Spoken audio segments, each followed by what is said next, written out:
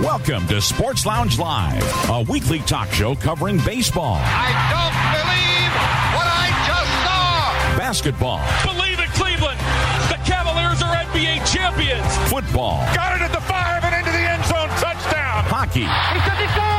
NASCAR. Green flag waves again at the World Center of Racing. Plus the latest sports news, both pro and college. Hear past talk shows on your phone by calling 773-572-3006 or as a podcast on your iPhone, Victor Stream or computer, or on your smart speaker. Visit legendoldies.com for links to automatically connect via your computer or iPhone. Call the sports aficionados at area code 646-876-9923 and enter the PIN 287-723-4600, followed by the pound key twice. And now, your hosts, Chris Devon, Perry Lester, Sean Platts, Robert Herrick, and Bill Sparks. Well, we are here. We doubted it for a little bit because we had some power issues, but it's back on and working, and hopefully no more problems from Florida Power and Light. Chris, take it away. And yeah, as soon as you told them the check was in the mail, they said, okay, but we trust you, Bill. We'll turn it back on. So anyway, okay, well, this is Groundhog Day. Happy Groundhog Day. And you'll be surprised to know that this is our second show on Groundhog Day, because the night before the Super Bowl 2 years ago, we did a show on Groundhog Day as well. So this is not a new, this same old rodeo to us. We can do this. And it's February 2nd, 2021, and it's show number 129. And as we said, we're all here. Rick Swan is here, too, to talk about football and anything else he wants to talk about. And so before let me do the death list first. We will do, and give you the agenda. We're, of course, going to start with the NFL, going to do some college sports of various kinds. Briefly, there's not much in the world of college sports. Then we're going to do baseball as usual. There's a ton of signs. One thing we can say this year, the free agency market and so forth has not been slow. We used to complain every week on the last 2 years when we were doing shows, hey, there's no signings to report and all this other stuff. Well, every week we have 10 or 15, so we're going to get to those. We'll do the NBA and the NHL, and for the NHL, we've got standings this week. I did the standings. It's so amazing. When you start, these guys play for 2 or 3 weeks, you didn't know where anybody was in these divisions, how they line up. And, of course, only the top 4 in each division makes the playoffs. It's going to be hard because some of these divisions are very tightly bunched. I know it's early, but still, there's only 56 games, so we'll see how that goes. And then for deaths, we have 8 of those, and let me tell you who they are. We have Gene McDowell, 80 years old, the former University of Central Florida head coach for football. Ron Johnson, 64, minor league manager for the Red Sox and the Royals organizations, first base coach for the Red Sox. Paul Foytak, 90 years old, pitcher for Detroit and the Angels. I remember him. He was one of the Tiger pitchers when I started following baseball. John Chaney, 89, Temple head coach, legendary head coach, probably the biggest one that we have in this week's group. Yep. Dick Smith, 94, infielder for the Pirates and assistant baseball coach at Penn State. Dick Callahan, 80 years old, Bay Area PA announcer. Yeah, that's sad. And then we had, I think, did he die of the virus, Robert? I forget. No, he had other health issues. Yeah. Well, he didn't do the A's in 2020 as he held himself out, so I guess he wasn't doing too well. Mark Beard, 72, NASCAR owner and former Bush driver. And Grant Jackson, 78 years old, Philadelphia and Orioles and Yankees relief pitcher and Pirates. Basically pitched throughout the Northeast is what he did, except here. So anyhow. And remember, Chris, in addition to that, Mel Antonin, who worked for... We don't have an official obituary. He worked for MASN. He worked for Sirius XM. He was 64. And he also wrote for USA Today. And another one to mention that's not there that happened on Friday was Sekou Smith, a very important NBA writer who worked for NBA TV and covered the NBA. He was only 48, and both Mel Antonin and Sekou Smith both died of the coronavirus. No. They now have said Mel did not. He had it, but it was other conditions that. Okay. Okay. But all right. That's my brush with fame. I actually tweeted with Mel Antonen. Oh my. Mm-hmm. Okay.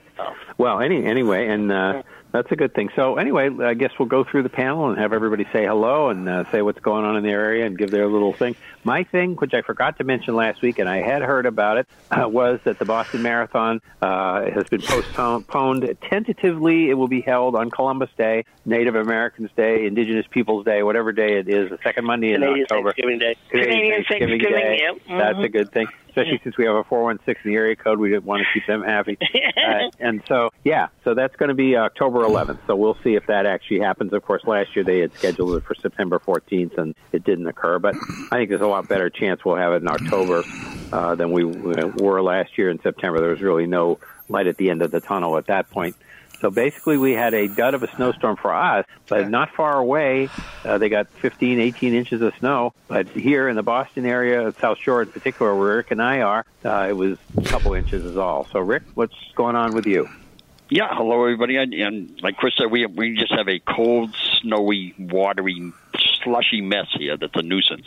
I just wanted to say, before, of course, we're going to talk about the big trade later, but I was just thinking, I went through the teams in my head, and before that trade, I could only come up with 11 out of 32 teams that I was pretty positive who was going to be the starting quarterback next year, and that's amazing. Yeah, they said 18 might change. The number 18. I think there's more than that. In fact, in the 11 that I come up with, I'm counting Cincinnati, where of course Burrows is going to be their quarterback going into the future, but he may not be ready for opening day. Right.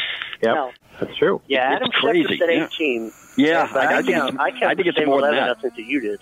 I think I counted about 11. We'll get to that. Okay, Robert. Well, as I mentioned last week on the show, we had snow. It ended up being 12 inches here, and so it created havoc because we hadn't had it for a few years. So a lot of new people that were living here were kind of confused and didn't know what to do, and things were a mess. And we're supposed to be getting more of that this week. So you wonder where these people have lived. It does snow everywhere once in a while. Come on, people. I'm beginning to wonder. Down here, not enough to really know. Like down here, it doesn't snow enough to really know how to maneuver and stuff. And it's a practice, and Well, since you're talking, go ahead, Sean, and fill everybody in on what you've been up to. Well, no. How about we talk to Perry and Bill first? Okay. Well, we're about to get really, really, really cold. 20 below, possibly a low for this weekend. But the good news is, as far as we go in our state here in Iowa, we are starting postseason with our winter sports, wrestling, girls and boys basketball. So over the next month, we'll have postseason. They're going to allow fans, but it's a 16,000-seat arena where the state tournaments are held. Only 4,000. So, boy, for wrestling, that'll be a major thing because that tournament sells out a year in advance. So that is going to be a big deal for them. But 4,000 out of a 16,000-seat arena. So it's going to be kind of quiet in there. Mm-hmm. Well, when you hear the crowds on the air, it all sounds kind of relative. Now, we're going to have the 22,000 or whatever on Sunday. I think it's going to sound to us, maybe it's because we won't be used to having crowds around, it's going to sound almost Super Bowl-ish. I think it really will. Actually, the NFL has increased that, Chris. This morning they said 25,000 will be there and 30,000 cutouts. Okay. Yes, and one of our local radio hosts was in Florida last week, and he said he got an email, $100, he could have had a cutout of him at the Super Bowl. Yeah. Well, Bill, how's it going? Well, we're a little cool here for Florida. It's like 60 degrees today. A little cooler, but hey, I can't complain after I hear Perry. Got a question for you guys on the panel. I always listen to the sports talk early in the morning, and the one back home, the fan 1070, the fan. One of the hosts today went on a tirade early morning about how useless masks were, and I'm not trying to get political here, but they were talking about this on the sports show, and the other host, who was actually his boss, said, look, I'm not going to agree with you, and we're going to a commercial break, and we're going to stop this subject. And the guy was just going on a tirade. Do you think it's socially responsible or not good journalism to, at this stage of the COVID thing, to tell people not to wear a mask? And how that is not good journalism. That is terrible. Yeah. No, but it's not even logical. The thing is, we breathe air, we breathe it out, we cough, we talk, we do whatever. If something's covering some of the air where we could have the virus in ourselves and nobody knows, if we do or we don't, at any given moment, it's just not even a logical thing to think and say. Okay.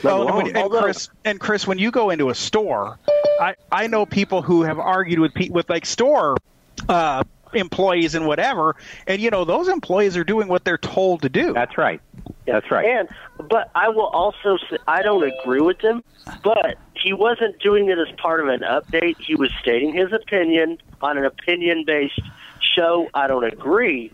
So in that sense, I get, okay, I don't think it was irresponsible. I think personally I disagree with him, but he was stating his opinion. Okay. On the other part of it, though, is it's a topic for March or April. But it this is now guy, right. January and February. Right. We have moved on. And you could argue, well, the president said, but Dr. Fauci said, and do that, and that's what people did all through March and April, and that makes sense. It was new. It was whatever.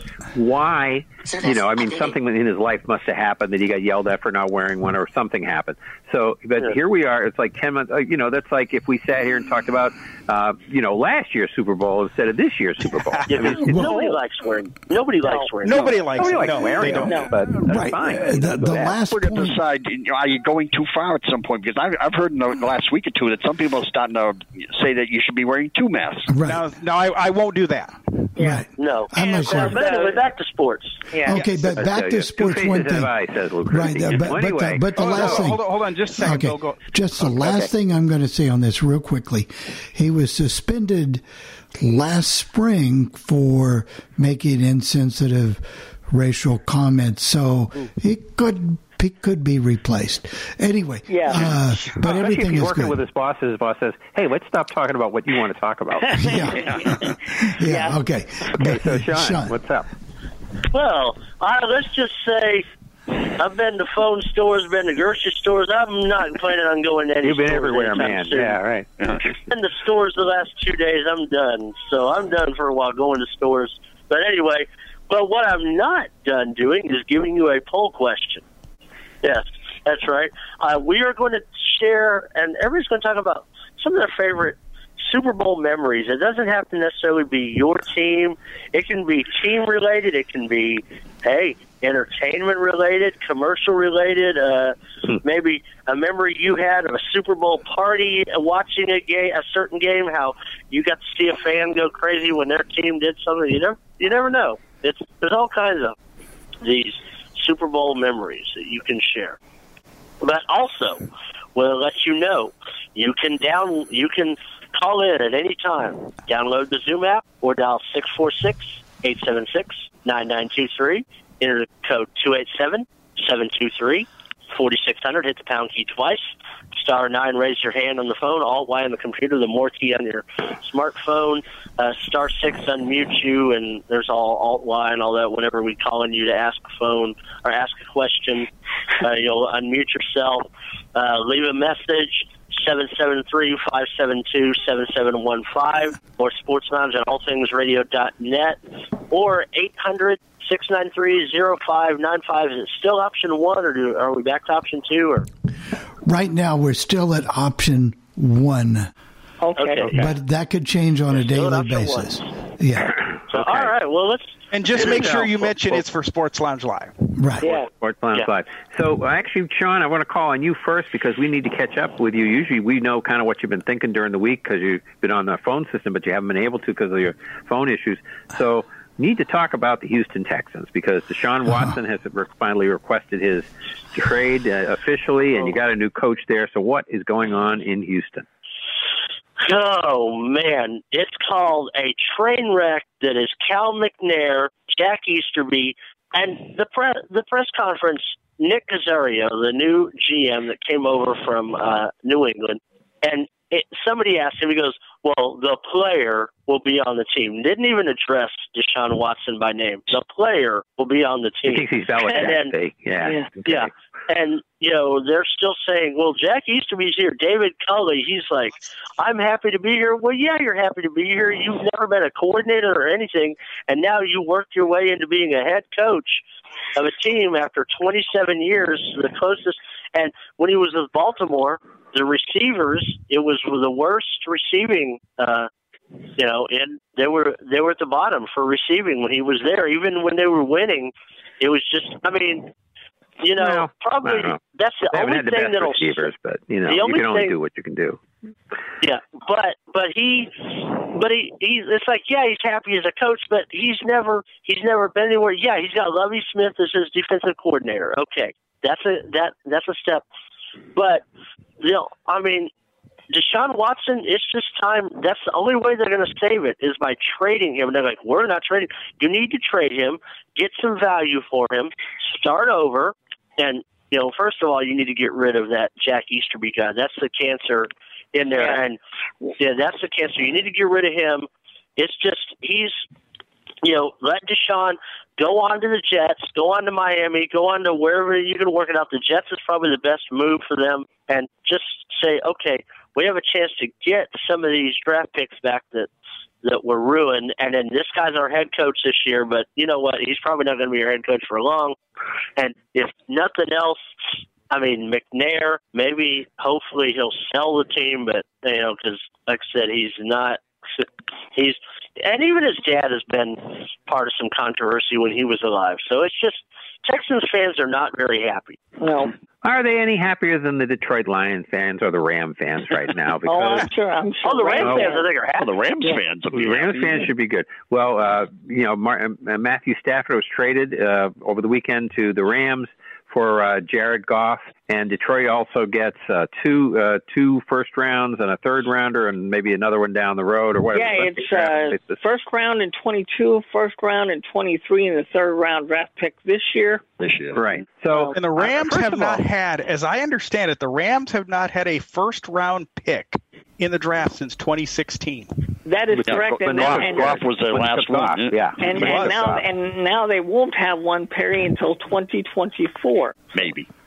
Yeah. So, they're doing the old Redskins routine. We used to deal with them in the 70s with George Allen, who had been with the Rams, and then he would trade his draft choices away to get veterans of the Over the Hill gang, and he wanted, but I don't think he ever won a Super Bowl doing it, though. No, he did not. He didn't. Nope. But the thing is, all right, I guess what I'm missing. And we should have known, by the way, Chris, that this was coming, because I guess in a post-game interview after the Packers game, Sean McVay was asked about Jared Goff, and he says he is our quarterback for now, is what he said. So I guess people should have kind of expected something. Well, what I don't get is, we know Carson Wentz. We've seen him, disintegrating for the last couple of months, and we knew this was, if somebody traded Carson Wentz, you'd say, okay, he was really struggling. He needs a new place to go. Goff, okay, until they played the Patriots in the Super Bowl a couple of years ago, he was the fair-haired boy. He had started off slowly, but sort of like Mayfield. Started off slowly, but he got his feet under him, and he and Shanahan, what's his name here, are going to Sean McVay. McVay are going to go, on together into the sunset. They're going to be the next Belichick and Brady or Mahomes and Reed, because they got it together. What happened to Goff? I don't know what it was, but I think it had a lot to do with what Belichick did to him in the Super Bowl. Because after that, he was. I think that was part of it. But I think what happened was this year, Sean McVay had made several comments during the season about, at times he would turn the ball over and all that. So I'm thinking it was just him and the coach didn't have that rapport. Yeah, I can remember the Thursday night game against the Patriots. I mean. The running back Akers was killing the Patriots, but whenever the Rams would finally get into maybe a 3rd and 6 or a 3rd and 7, you could see the calls that McVay was calling were the safest passes you could actually. It looked like he was afraid to have Goff throw the ball. Yeah?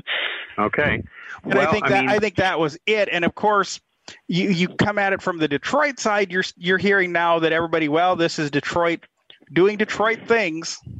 Yep. Yeah. That's what everybody says. Yeah, the Lions are being the Lions. And I also heard that one reason he ended up with the Rams and possibly not a team like New England, I think Matt Patricia is now on the staff at New England. Yes, yes. Yeah, he's back. And, of course, they did not have the best relationships. Evidently Stafford said, I will go to any other team but the Patriots. Yeah, he said, don't you dare trade me to the I don't want nothing to do with the Patriots. Well, he could, and remember, I think he could have vetoed a trade, too. I think he has, he had a no trade. He had the power to veto trades. Yeah. So I think it's really a better spot for him than the Colts because they've got a really good defense. And then the Colts. They've got a better defense than the Colts, and they've also got a lot of weapons, which the Colts do. And they've also they're in an easier conference to get to the Super Bowl in. Yeah, I think about all those young guns in the AFC. Yeah, all the teams are going to change before the season starts. But right now, if I had to handicap it, I would pick the Rams as the favorite in the NFC. Mm-hmm. At least in the West, I would. Yeah. You could certainly make an argument for the NFC because most people will tell you they got a lot better at quarterback. Yeah, they did. The only concern you have with Matthew Stafford is he's been obviously beaten up the last few years as a Lion, so that would be your concern. Yeah, but he's also tough as heck. They're top 2 or 3 in the NFC because because you know Drew Brees is not coming back. I mean, Brady, he's going to be a year older. Yeah, he did what he did this year. I know he doesn't get old, but who knows with Aaron Rodgers and Green Bay what's going to happen. With all that, Garoppolo's apparently, according to Matt LaFleur, Aaron Rodgers will be the quarterback. He said that unequivocally yesterday. But what happens if Aaron Rodgers says? Yeah, what if he says, "I want a new contract. I'm not getting paid," because I've heard rumors of that. Well, I guess he is due for a raise, Rick. Yeah, I mean, I think the idea is he wants to put the Packers on the to get them to either extend his contract, which if they do, what happens with Love, or go somewhere else. I got a notification today that people within the Packers organization, how they've come to this conclusion, I don't know, but they say that now Jordan Love will not be the quarterback of the future. But he hasn't played, so I don't know how they come to that conclusion. They don't like what they see in practice. We do have Rodgers is going to be. Go ahead, Rick. No, I was just going to say, unless they just think that Rodgers is going to be around long enough now that by the time it's like a Garoppolo situation with Brady, they can't keep both of them. Yeah, well, that's it. Right. If he plays as long as Brady does, he will. Yeah. For another 7 years. We do have a hand, so I think we'll see if this is Dave. Dave, if you want to unmute yourself, *6.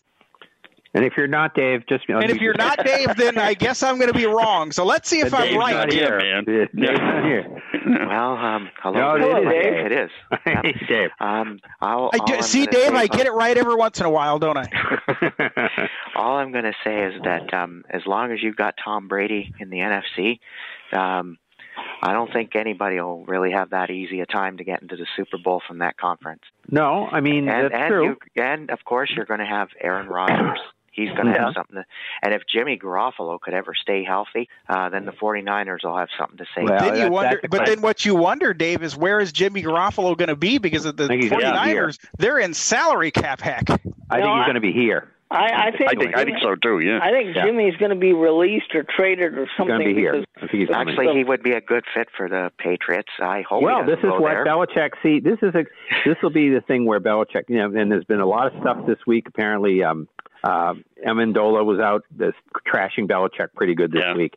And, so there's a lot of stuff where if and of course Belichick apologists will say, well, if he wanted to keep Garoppolo and he wanted to, get rid of Brady and blah, blah, well, okay, here you go, Bill. You get your wish. Here's Garoppolo. All right, give him some receivers maybe. Maybe he could do something with receivers. You can't just have a defense and try to win every game 3-0 and see if, try to build a team around Garoppolo. But that's that's another interesting question, though. What are the 49ers going to do with their salary cap? They may have to try to ride with these two backups and see what they can do because they're really in a lot of trouble with the cap unless they can figure something out. Kyle Shanahan even said either Nick Mullins or C.J. Beathard. C.J. Beathard may wind up running the team next year because of the salary cap issue. Right. And if you go by what you saw this past season, it would probably be C.J. Beathard at that point. Yeah. Right. Yep. And of course, we know, Chris, he was a former Hawkeye. Yes. Well, yeah, of course. Okay, so I guess it's time to talk about the Super Bowl because, after all, it's the game and all that good stuff. And Super Bowl 55, first time ever in a home stadium, and But they're going to be the visiting team.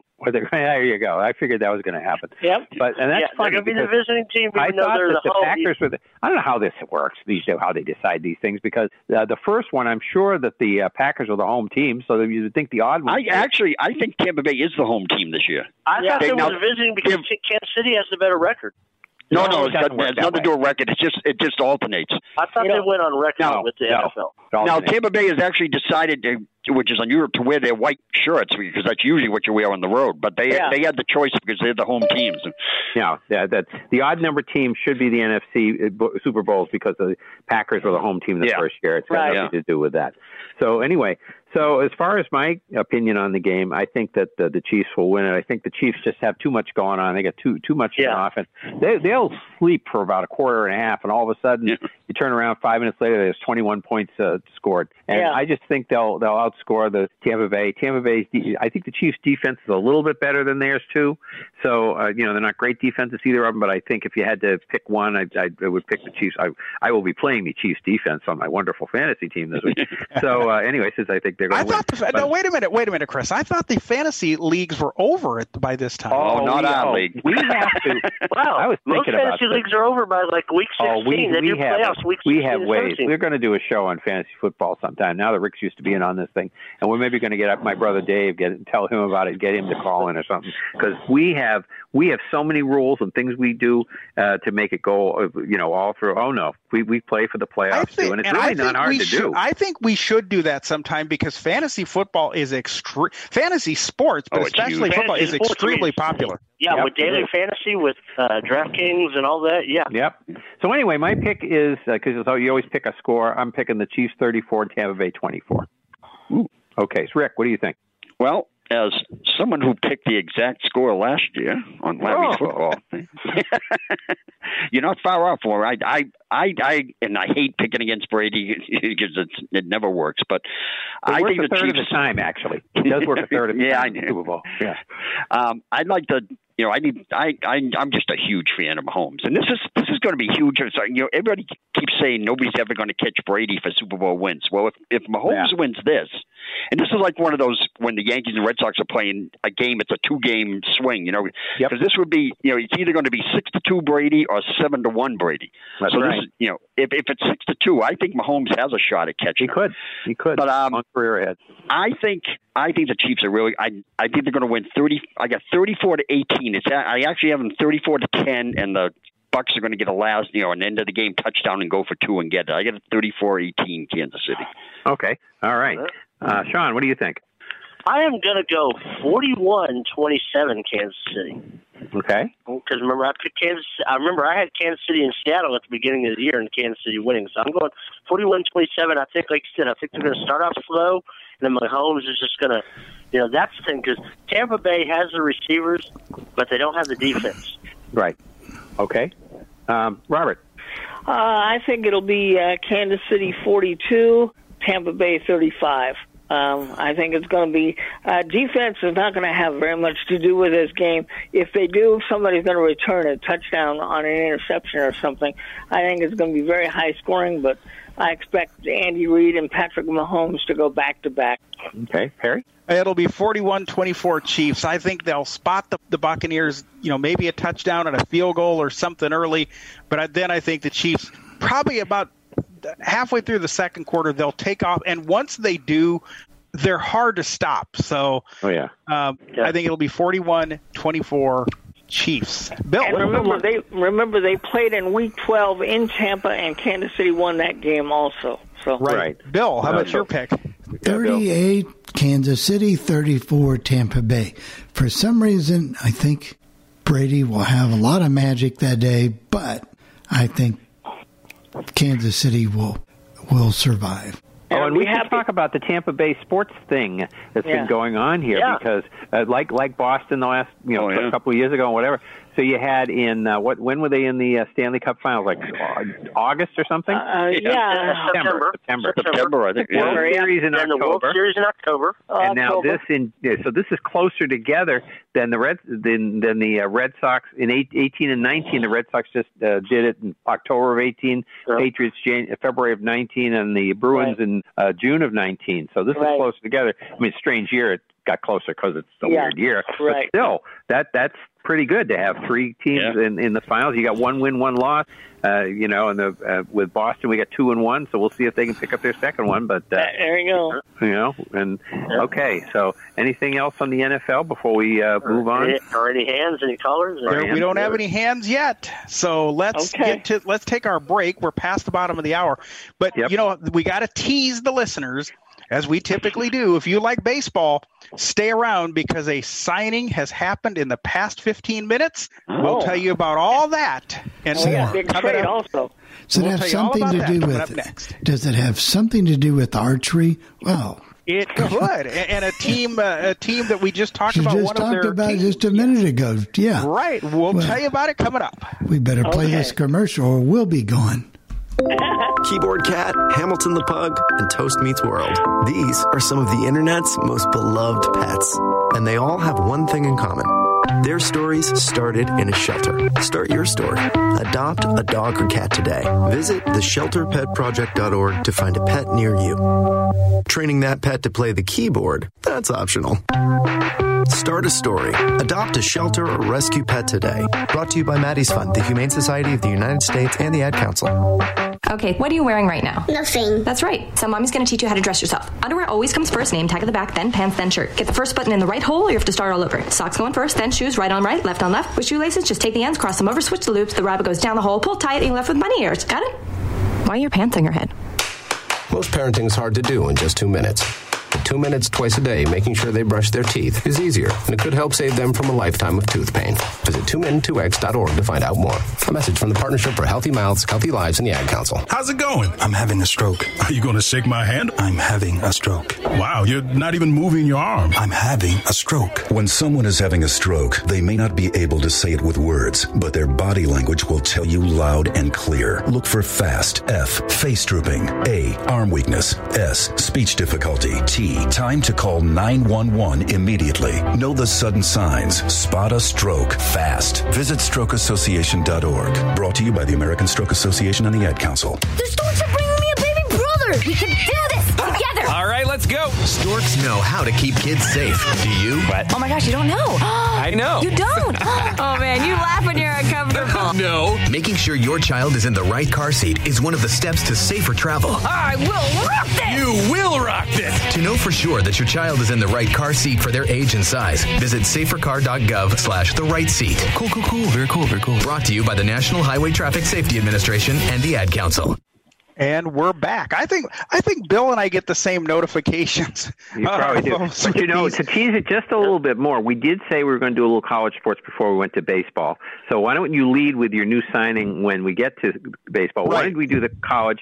And Josh Heupel was hired by Tennessee and from USF. So we'll see how that goes. Now, Tennessee. Central Florida, UCF. I'm sorry. Yeah. Central Florida. And good luck in that Tennessee train wreck. Good luck there, Josh. I remember Josh Heupel had some stuff there at Missouri. He was involved in his own little scandal, if I remember. But he's the guy that coached the national championship team a couple years ago, though, right? No. That was not him. That was Scott Frost. Frost. Scott Frost is now in Nebraska. Who's having his own issues up there? His own problems there. That's right. Yeah. Okay. Scott Frost left. Josh Heupel replaced Scott Frost.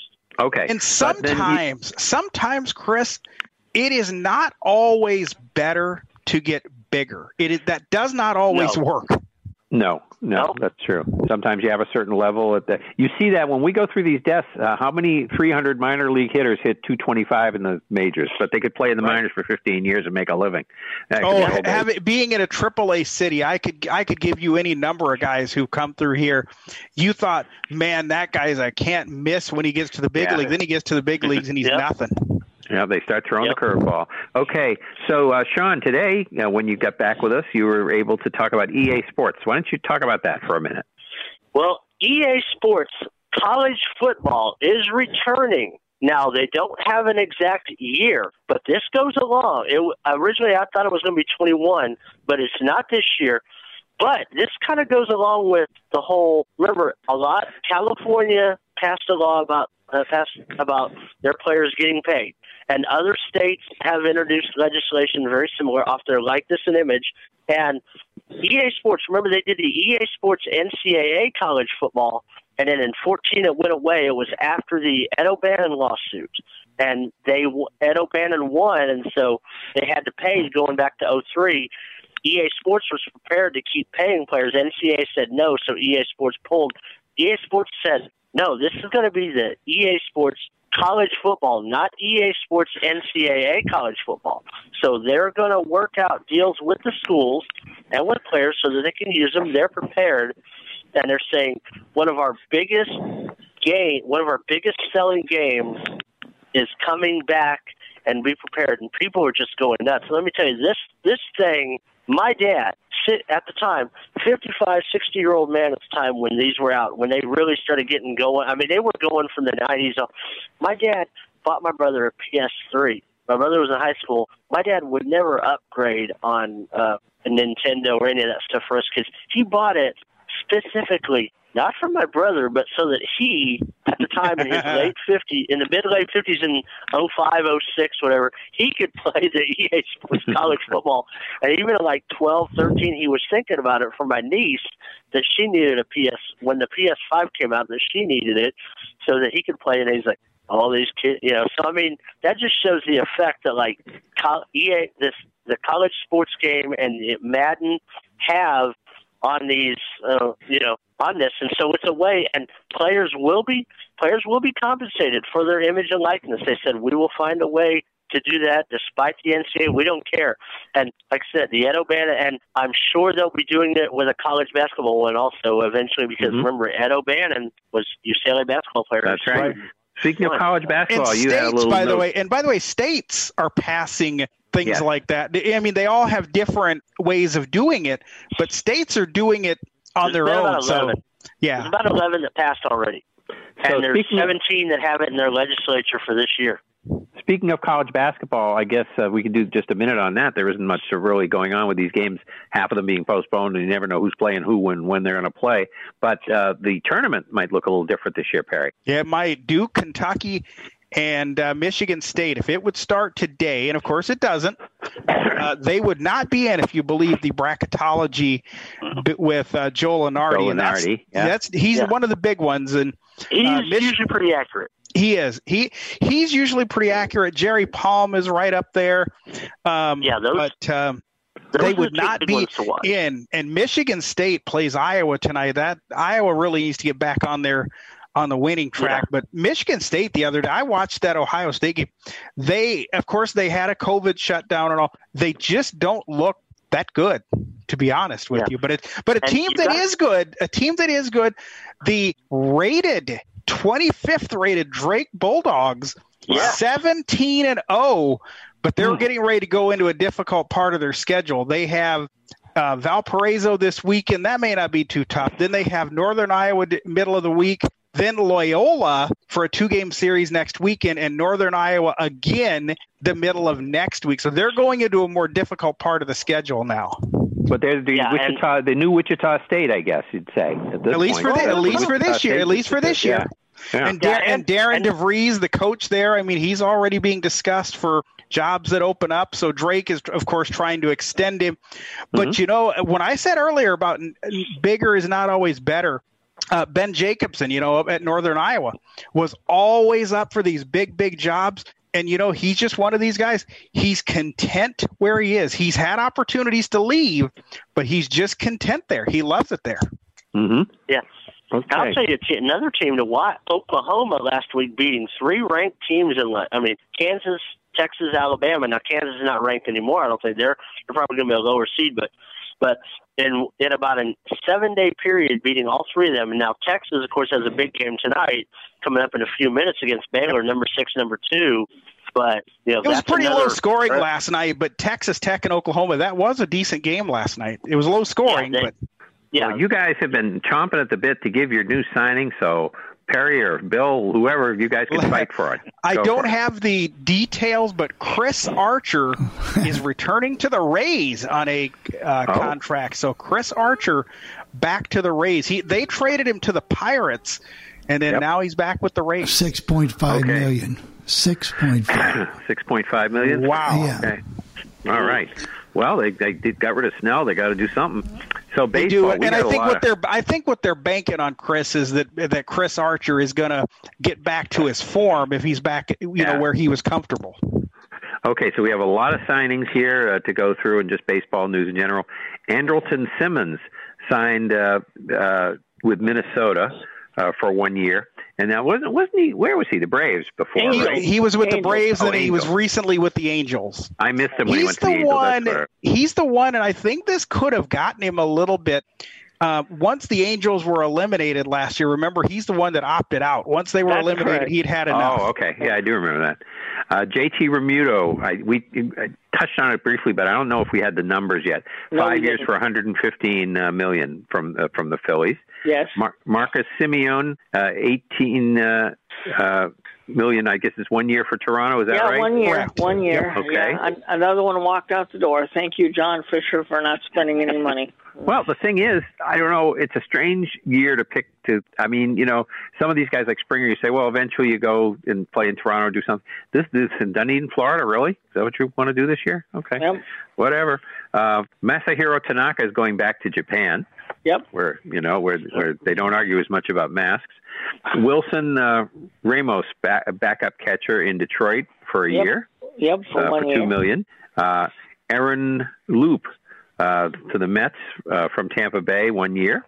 Pitcher. Actually, that was a trade. Oh, that was a trade. Okay. All right. And then Steven Matz traded to Toronto for three prospects from the Mets. Mm-hmm. Jock Peterson, 1 year for $7 million, former Dodger, and he's going to sign with the Cubs. Where's he signing with the Cubs? He's signing with the Cubs.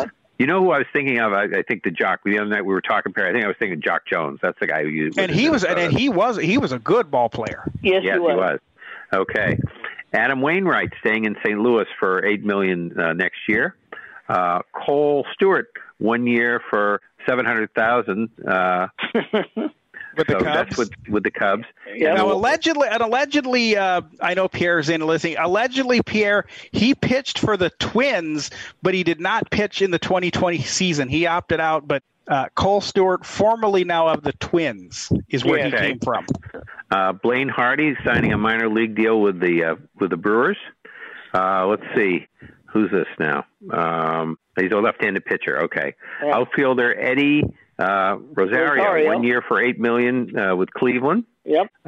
Didi Gregorius, 2 years for $28 with Philadelphia. He was there last year, wasn't he? Yes, he was. Yes. Yeah, thought so.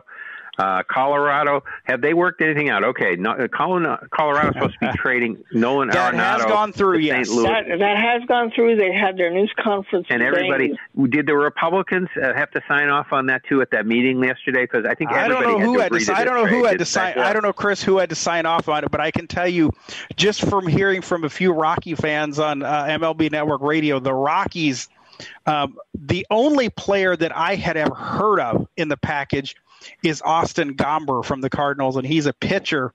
Yeah. But the Rocky fans are not pleased at all. No. And by the way, Trevor Story has officially asked for a trade, by the way, out of Denver. I didn't hear that today. That must happen today. Yeah. Well, that doesn't, if that's happening, that makes sense. And, thing is, but you did say, though, the last time you reported it, that there was, so for some reason, both the Players Association and MLB and the reason that is MLB has to sign off on it because there's 51 million going from the Rockies to the Cardinals, and the Players Association had to sign off on it because they're allowing Nolan Arenado is allowing the Cardinals to defer some of the money, and if there's money being deferred, the Players Association generally does not like that at all.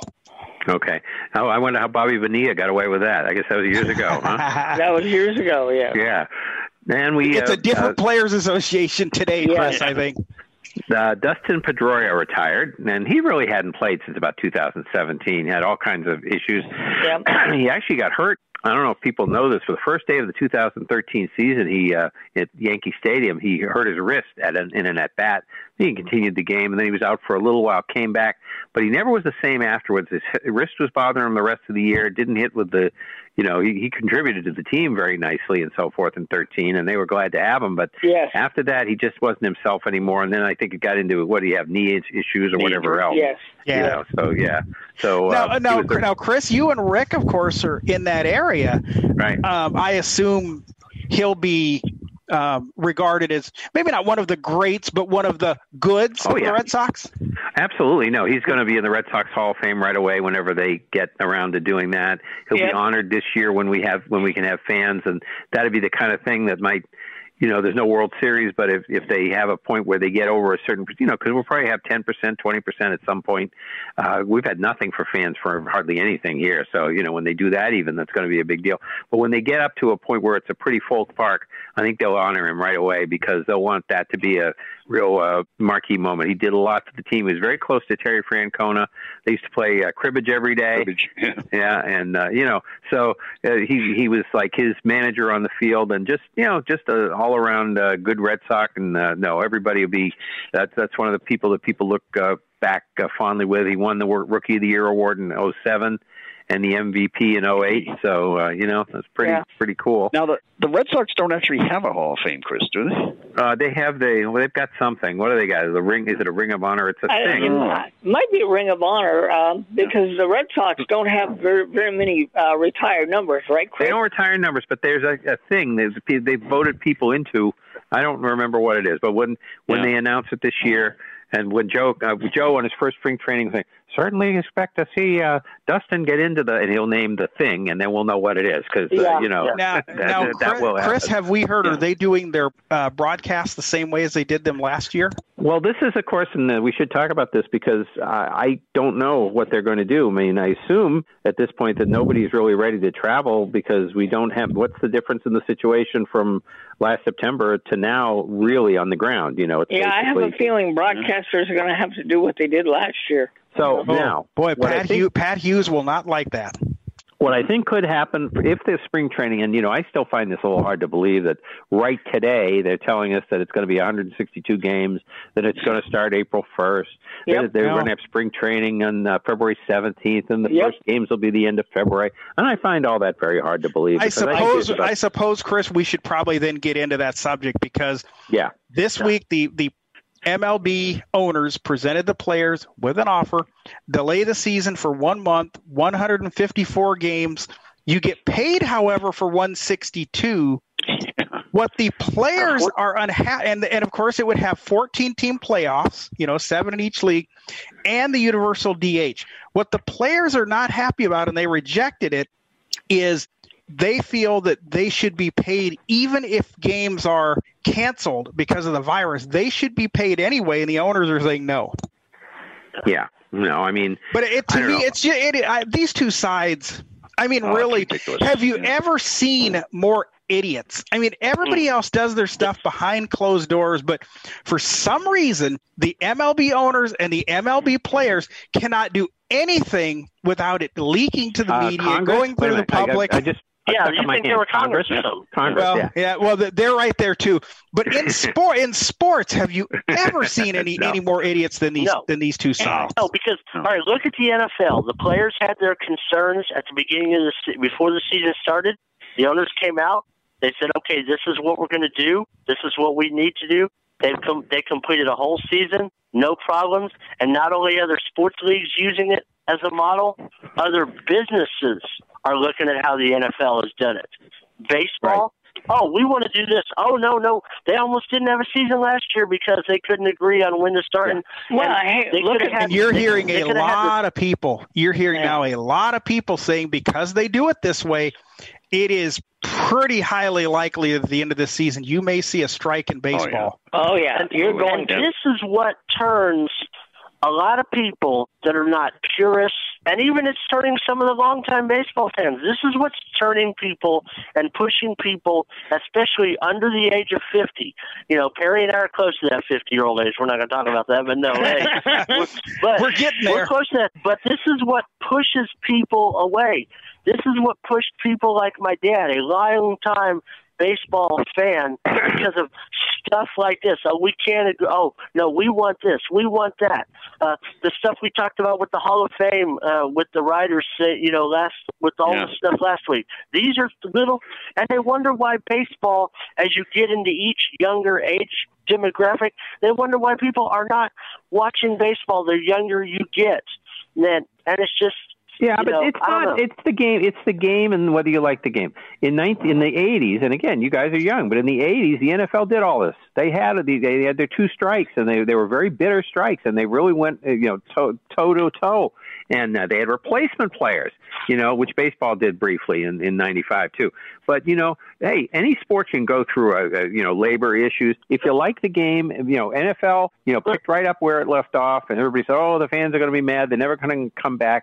You've got to have a game that you can sell to the American people. That's what you got to have, whatever your labor situation is. And baseball has no marketing. If you had the baseball of the 70s and 80s in today's era, if you had your Reggie Jacksons, if you had your guys like that, Johnny Bench, if you had those guys, and even if they had this bickering and infighting, the market, those guys in an era like today would go nuts, and you'd be hearing people talk the way you hear them seeing Patrick Mahomes and Aaron Rodgers in State Farm commercials. You'd hear them really, really hyping up those guys. If they had those type of players, and if they had that time, no matter what these issues are, and even with the strike, and then like when they had the strike in '94, it's baseball allowing steroids and not making them illegal to get 98 to even get them to come back. Well, and what's happened to baseball? What's happened to baseball is they've never really dealt with competition well. When you think about, you talk about all those guys in the 70s and 80s, Reggie Jackson and everybody, they used to, hockey and basketball were over May 15th. That was it. Okay. So baseball was the game really that was for other than exhibition football till September 1st. So they had the country's total attention. Now you got basketball and hockey almost to July, and you've got other sports that have picked up, and NASCAR's picked up. So it's been competition more than anything else. And so just changing the name in a game in a knee-jerk way like they do, I don't tend to agree with that either. But I don't think they should change the game shouldn't be changed, but I'm still saying they don't. They get in their own way. Some of the boneheaded things that they do. Hold on, Chad. Dave, go ahead and start unmuting. We'll get in just a second. Yeah, they get in their own way. Well, they do, but like I say, the NFL was really in its way all through the 80s, and they survived it, and everybody just sort of picked up and went on, and the Players Association kind of got beaten down, and they've never been the same since. And that, sometimes you got to have a winner, and sometimes you got to have a loser. Somehow the NBA and the players have been better partners, but not really the NFL. There's an uneasy truce there. It's not, they did that long deal, and that's fine, but that's an uneasy truce. The best one right now is the NBA labor-wise. Hockey's doing okay. They just signed their thing and snuck it in during the pandemic. That's like the only good news we got during the pandemic for 6 months. And then, but baseball, you're right. I think there's a very good chance there'll be a strike, and it's not going to be a good thing for the game. That's for sure. And by the way, as we get ready to go to Dave, Sean, if people want to call in, and obviously guys that are already in, go ahead and raise your hands if you want. But if they want to get in, Sean, what do they do? Yeah, they can just dial 646-876-9923 and enter the code 287-723-4600. Hit the pound key. Hit the pound key twice. Call in because, like I said, I've had a week's worth of rage and I'm ready to go. So there you go. Well, let's see if Dave can upset you. Dave, go ahead. Well, I can say that the strike in '94 killed Montreal. Yeah, it certainly did. Yes. Yep. They did. The Expos had the best record that year when the strike hit, and we don't know what would have happened had the strike hit. I think it would have been the Expos and Yankees that year. I'm convinced of that. But they would have had a new stadium, new owners. Yep. Would still been in Montreal. But you know that after the strike was over, we saw lots of games, and including Wrigley Field, where all kinds of empty seats in the stands, and you didn't see that before the strike in '94. No. Well, not having a World Series, when you have gone through 2/3 of the year and you don't have a World Series, that's a rough thing to put on your record, and that was not a good day for baseball. That's for sure. No. Okay. Well, we have one more big story to do with baseball. Mickey Callaway. Mickey Callaway, the former Mets manager, and he's now been accused by 5 females, and maybe by email he was. It might have happened by email. We don't know. It probably did. Yeah. But there may be something about some emails that will come out. Anyway, he is now the Angels pitching coach, but he's being accused by 5 females of some untoward activity sexually, and these are reporters, harassment or whatever, reporters. And I guess they're both in the L.A. area and in New York. Is that true? Is that what we're hearing? That I don't know. I don't know. But in case you haven't heard, Chris, he was suspended this afternoon by the Angels. Yeah. And obviously, yes, these are allegations, but we have to remember, until all the investigations are complete, remember, he is assumed innocent until that happens. Right. But it doesn't take long if these women cooperate with the Angels. That's correct. They'll put that stuff out there, and we should know. Well, the Angels are not the ones investigating. It is MLB that is investigating. Now, comparing this to the Jared Porter situation, I know The Athletic put out stories on both, and in the Jared Porter situation, they had copies of all the pictures and text. Do they have such a thing in this story, or what? Go ahead, Bill. Yes, they do. They do. If they do, it'll be pretty much open and shut if they have copies of everything. Yep, they got the goods. Go ahead, Bill. I said they have the goods. Yep. Okay, good. Jerry wants to get in. Jerry, why don't you unmute yourself? There you go, Jerry. The Pirates are allowing fans in Bradenton, I think 25% capacity, I heard last night. Oh, yeah, so are the Cardinals, Jerry, and the Nationals, I guess. Right. So are the Red Sox.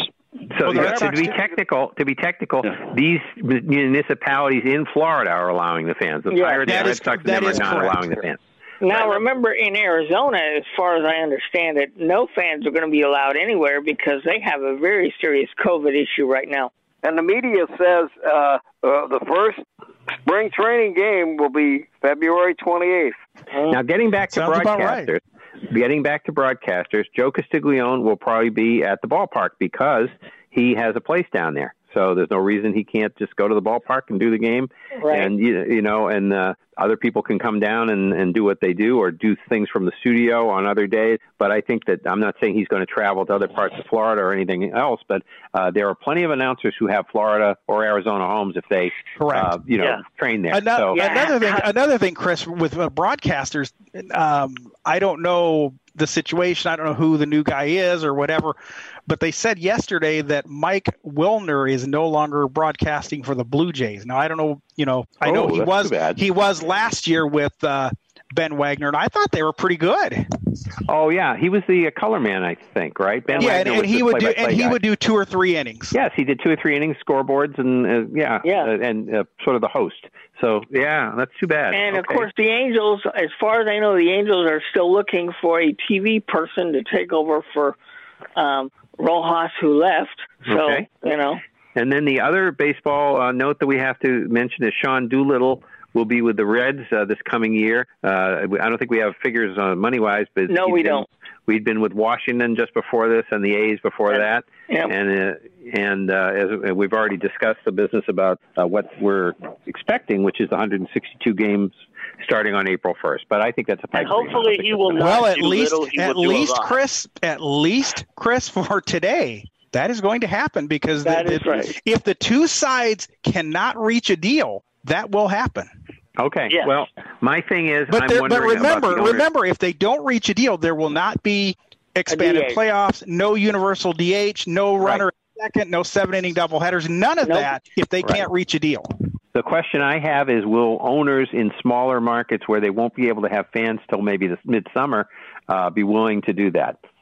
if you're a team like the Red Sox or the Yankees and you own the broadcast entity, etc., you want games on your air, and you don't really care if you want fans there, and you want your product sold in the stands and your beer and all, but you're a lot better off than Kansas City or somebody who's just got a small little deal. So, well, Kansas City and some of those places are places that are allowed to have some more fans than, say, some of the bigger markets. Kansas City can have more fans than LA can. Right, I know. So it happens to work, but I'm sure if we sat down and thought about it, we'd find a team that's sort of like both. In other words, okay, so you got the big market teams like the Red Sox and Dodgers and stuff who want to play because they get it on TV, and there's that, and they don't care as much about not having fans. But Kansas City aren't going to have enough fans to make it worth their while. They would not sign up for only 5 or 10,000. Right. That may be, but unfortunately, if they don't reach a deal with the Players Association, I guess they're going to play 162. And now in the case of like Tampa Bay, they're going to be allowed to have more fans than they actually have at their games anyway. That's correct. Well, and the mausoleum is always empty anyway, so. Yeah. Okay, so are we done with baseball? I think so. I think so. All right, so on to the NBA. So I've got the standings here, and then I've got the schedule for tonight, tomorrow. So in the East, Philadelphia's in first place. They're doing well at 15-6. Milwaukee's second at 12-8. Brooklyn is 13-9. The Celtics are 10-8 in fourth place. Indiana is 11-9 in fifth. Atlanta 10-10. Cleveland 10-11. Charlotte 10-11. Then we have Chicago at 8-11, and New York at 9-13. So right now, who would be those teams? Cleveland, Charlotte, Chicago, and the Knicks would be in that 7-10 play-in situation, but that'll be changing all year. That's right. So, Toronto is still 11th at 8-12. Orlando 8-13. Miami at 13th spot, 7-13. They're doing awful this year. I would think in the East, Toronto and Miami would be the two disappointments so far. They are, and the big surprise. Cleveland and the Knicks are kind of the surprises right now. And the Bulls. And the Bulls are doing okay too.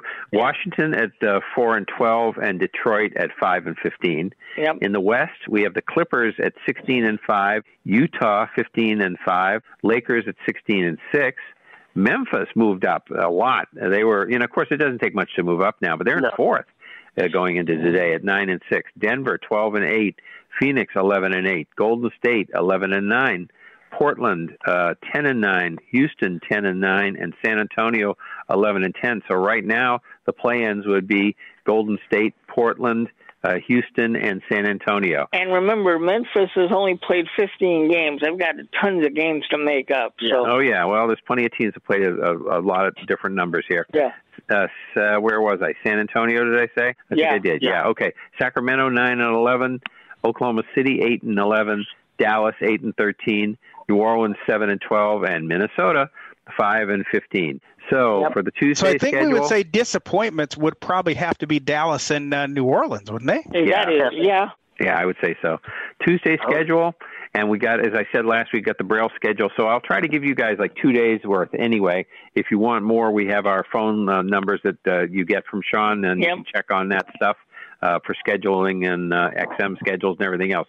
Yep. So Tuesday, tonight, we have Memphis at Indiana at 7, Toronto at Orlando at 7, Lakers at Brooklyn at 7:30, and that's Clippers. on TNT. The Clippers, you're Clippers right, at Brooklyn, yep. 7:30 TNT. Detroit at Utah, 9 o'clock. Celtics are at Golden State, 10 o'clock, and that's also on TNT. Wednesday, and the Celtics off on a 5-game West Coast trip. Wednesday, Philadelphia and Charlotte, 7 o'clock. The Clippers are at Cleveland, 7 p.m. Indiana and Milwaukee on ESPN at 7. Dallas and Atlanta, 7:30. Washington at Miami, 7:30. The Knicks are at Chicago, 8. Houston at Oklahoma City, 8 p.m. Minnesota at San Antonio, 8:30. Phoenix and New Orleans, 9:30, and that's on ESPN. And the Celtics at Sacramento at 10 o'clock. So that's it for the NBA. Any NBA discussion we need to have? A story that I just heard like about 20 minutes before we came on. And I guess LeBron had a little altercation with a fan last night. Yes, he did in Atlanta. Yep. Matter of fact, yeah, and the audio we can't play the audio obviously because it would take a lot to bleep out. But let's just say, as LeBron said, he had an altercation with a Karen. That girl, a girl went Karen. That's the easiest. Yeah, and for those of you that don't know, because I was surprised that people didn't know the term. This is something that people have come up with now. Oh, yeah. Talk about Karen. Well, it's been a couple of years. The Karen thing. Karen is an old, generally it's a grumpy old lady that gets an attitude when you tell her, hey, you have to do this. But this girl was not necessarily an old lady, but it started out like older. But this girl was about 25 years old, and I guess the boyfriend or the husband said something to LeBron. They were sitting at courtside, and LeBron said something back to the girl, and the girl went on this rant, yelling at LeBron, "You don't talk to my husband like that, bleep, bleep, bleep, bleep." He's a lifelong, and she got mad because she got tossed out of the game. There was 8 minutes left in the fourth quarter, and then she went on. Tossed, yeah. Both of them. Yeah, they both got tossed. She went on Twitter saying, "Oh, so LeBron can talk, you know what, to my husband, but I can't say whatever. He can't take it. He's a bleep, bleep, bleep." And so LeBron tweeted out, basically, I had to deal with a courtside Karen. Yeah. Is what he said. Where was this? Where did this happen? In Atlanta. That was in Atlanta. No, in Atlanta. Atlanta, okay. I'm guessing these were fans who had plenty of alcoholic help. I think there's alcoholic. Sure. This girl, every other word. I mean, she was going on this morning. This Twitter came out this morning. She's still. She's like, and what they're describing, she's a young girl next to this, and let's just say the guy, he outkicked his coverage. Let's just say, from what I understand, the guy. Yeah, but they also, she would, the husband is, I don't know, like 60 or something. She's 25, and he's a millionaire.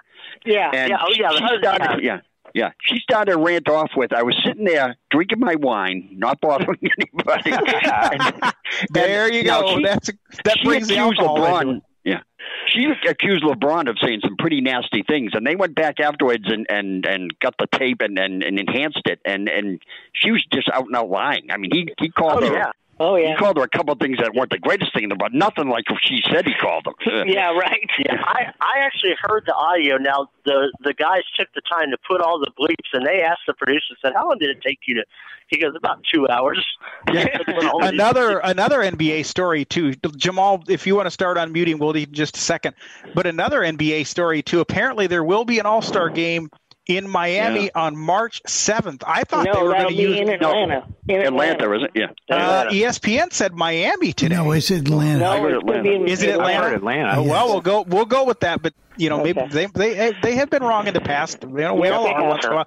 But I thought they were going to use that time to make up games that they needed to make up, which is probably what I would have done. They're going to use that on the back end in the next. I firmly believe that they should use it. Matter of fact, the Warriors and Suns game that they lost, they're going to make that up on March the 4th. They've already announced that. So, but I thought for sure there'd be no All-Star game. I think what's going to happen is they're going to give the players about a 4 or 5 day break anyway, other than the people going to the All-Star event or whatever. And then I think that their ending date is flexible. I think that's what they're going to do.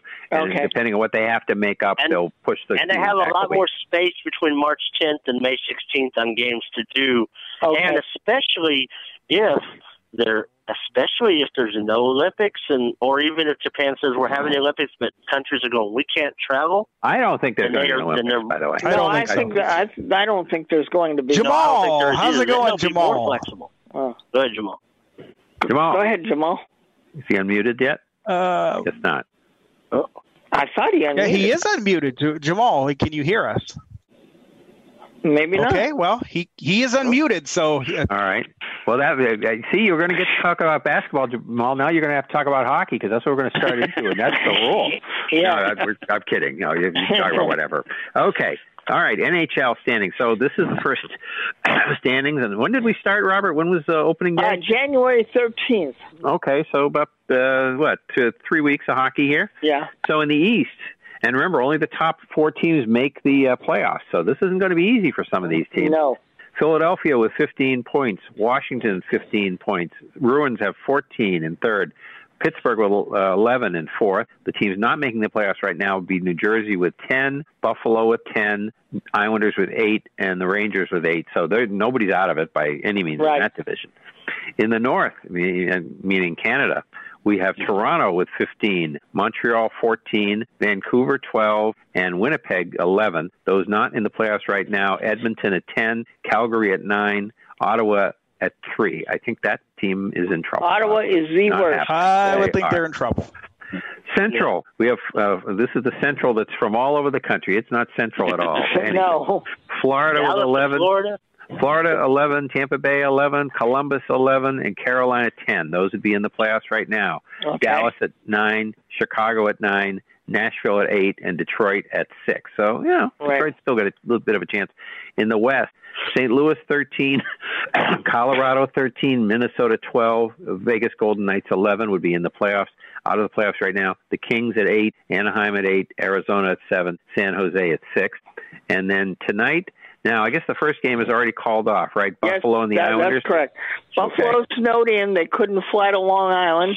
And even if they could have flown to Long Island, they didn't have enough time to conduct all the tests, because apparently when you're on the road, as soon as your plane lands, they meet you at the airport and they give you tests. So my question is, Robert, didn't you mention that they're all mad because they just played New Jersey? They played New Jersey in Buffalo over the weekend, Saturday in Buffalo. and okay, that's the part I didn't know, why they had to come. They should have stayed in the New York area because they knew the snowstorm was coming. They were in Buffalo. They were in Buffalo. Okay, all right, that makes sense. 7 o'clock, Dallas at Columbus, New Jersey at Pittsburgh. That's canceled also. That's canceled, That's right, okay. The Devils' next 3 games, Yeah, okay. Let's see, 7 o'clock is Vancouver and Montreal, Arizona and St. Louis. 8 o'clock, we have Calgary at Winnipeg. Also at 8, we have Carolina at Chicago. Minnesota at Colorado. 8:30 is Anaheim and at 10 is Anaheim and the Kings, and then Ottawa and Edmonton is also at 10. So that's correct. That's your NHL schedule. We had a couple of retirement and a resignation here in the NHL. Jimmy Howard, the Detroit goaltender, retired. But apparently, Jim Rutherford, the general manager from Pittsburgh, resigned. Apparently, there's some kind of philosophical disagreement. I have a feeling it was over money, and he because his contract was going to be up at the end of the season, and I think that what happened there, they just couldn't agree, and he decided just to walk away. Okay, so but he led him to a couple of Stanley Cups as GM, and been with the team a long time, and this will certainly be in their Hall of Fame or whatever. Yeah, he's got three Stanley Cups. He got 1 in Carolina and 2 in Pittsburgh. So right, and he was their goalie for a while and everything else. So certainly well thought of guy there. Okay, so I guess that's it for hockey. Let's try Jamal one more time. Jamal, are you still there?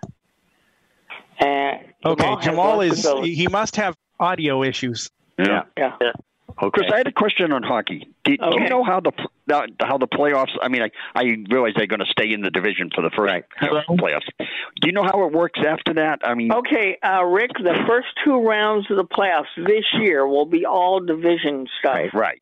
1 and 4 and 2 and 3. Yep. Yeah. Okay. And then after that, I'm assuming there's going to be some kind of bubble.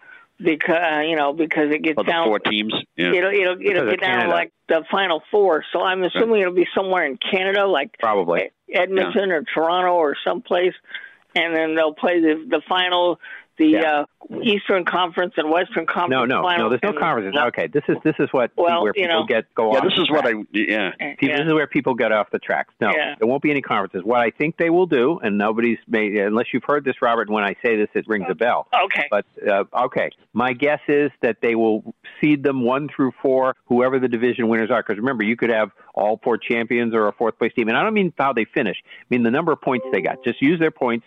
Seed them 1 through 4. Have 1 play 4 and 2 play 3. Because you don't, other than the East Division, which is all Eastern Conference teams, the other ones are interconference divisions, basically. All of Canada is, and all the other ones I think are. Well, the West is all Western Conference. The West is all West, too. Yeah. But there's no conferences. So I think what you're going to see is 1 and 4 play and 2 and 3 play in the semifinals, and then the finals will be the winners of that. And I think that's how it'll go. I haven't heard anything different, but, Yeah. Okay, that's what I was wondering, because I heard a question on a sports show this afternoon. Well, not a question, but they were saying that the way the playoffs are set up, it was possible this year that the Bruins could end up playing Montreal in the finals. Correct.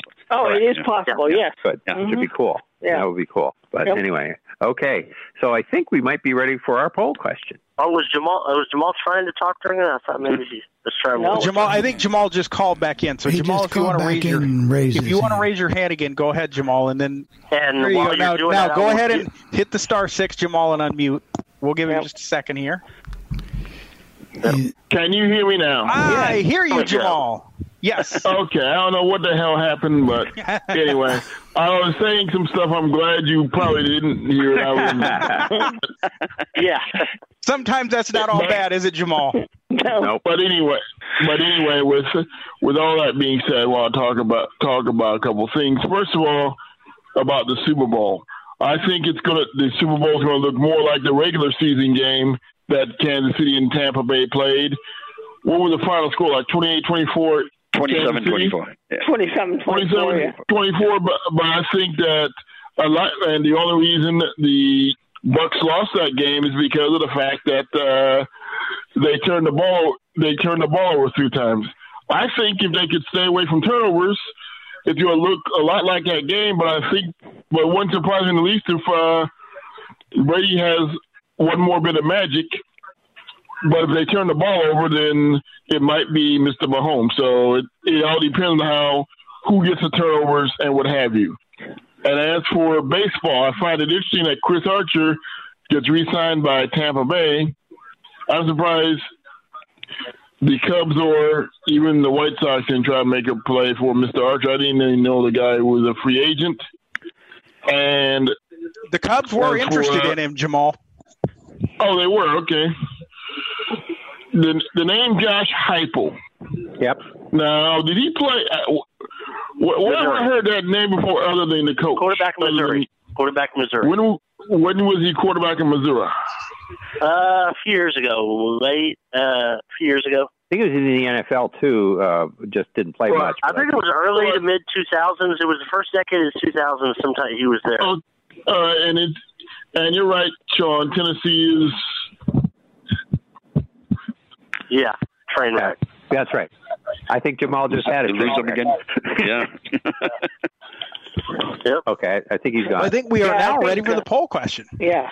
Yeah, and that leads us back into your favorite Super Bowl memories. Call in 646-876-9923, 287-723-4600. Hit the pound key twice. Like I said, it can be games themselves, things around the game, because there's been some interesting events that happened around some games or involved, that not necessarily, maybe funny stories that you were at a Super Bowl party and you saw a crazy drunk fan of a team who was a little upset because he didn't get his points on a square or something. You never know. There's always, wardrobe malfunctions. There's all of them.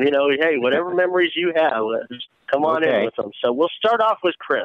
Okay. Well, of course, I remember all 55 of them, as does Rick. But so there's going to be. They used to have a thing, and I remember. I don't know when they had to stop it when everybody was no longer available. But I know Will McDonough and Ron Hobson were 2 of the charter members from the Super Bowls, and they all the charter member writers would get together, and maybe other media people that covered all the Super Bowls.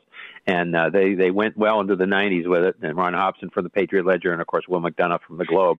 And of course they're no longer around now. But so I remember them all. And the first one, of course, that was cool because it was on CBS and NBC, both radio and TV, with different crews. You could pick the crew you wanted, and and I was a big AFL fan, of course, so I certainly wanted the Chiefs to beat the Packers. Super Bowl III finally got their wish with the Jets beating the Colts. And that was supposed to be such a, I really didn't have much thought that the Jets could do that, but they did. Let's see, what else we got? Of course, the Patriots appearances, just to be there in Super Bowl 20, even though the Bears killed them 46-10, just so exciting those 2 weeks leading up to that. And then also in 97, the what was his name? Howard. I can't think of his first name. Desmond Howard. Desmond Howard game. Howard. Yeah, 35-21. The Packers beat the Patriots, but then finally they got the win in Super Bowl against the Rams that Ferry doesn't like to talk about, and then off they went with Brady and so forth, and just just a lot of fun. We used to went over to Rick's house a lot of times with Super Bowls. He'd come over here with other friends of ours, and just had a lot of fun. I can't think what happened, but there was some story where this goofy guy that we knew, this guy Bob, said, "Oh, nothing can happen now." Our friend Charlie had a bet on something, and then there was a fumble and messed the whole bet up or something. I don't remember the whole story. No. But anyway, Rick can tell his famous Super Bowl 25 story, and so why don't we lead into Rick right now, and he can do that. Rick. Well, I got a few Super Bowl stories. Starting chronologically with Super Bowl 20, the one Chris was talking about with the Patriots. And like he said, we usually came over to my house to watch the Super Bowl, but since the Patriots were in it, we went over to Chris's house for that game. Now, of course, Chris is a big Patriots fan. I'm a Giants fan. My son was with me, and, of course, surprisingly, he's a Giants fan, too. So we got to Chris's house. We knock on the door, and he answers the door, and my son and I start singing, "We're not here to cause any trouble. We're just here to do the Super Bowl shuffle." Yeah, I remember that Bears thing. So, yeah. And then in the next year when the Giants were in their first Super Bowl, I had a Super Bowl party the night before. Yep. Where I had a cake in the shape and looking like a Giants helmet. I served Giants blue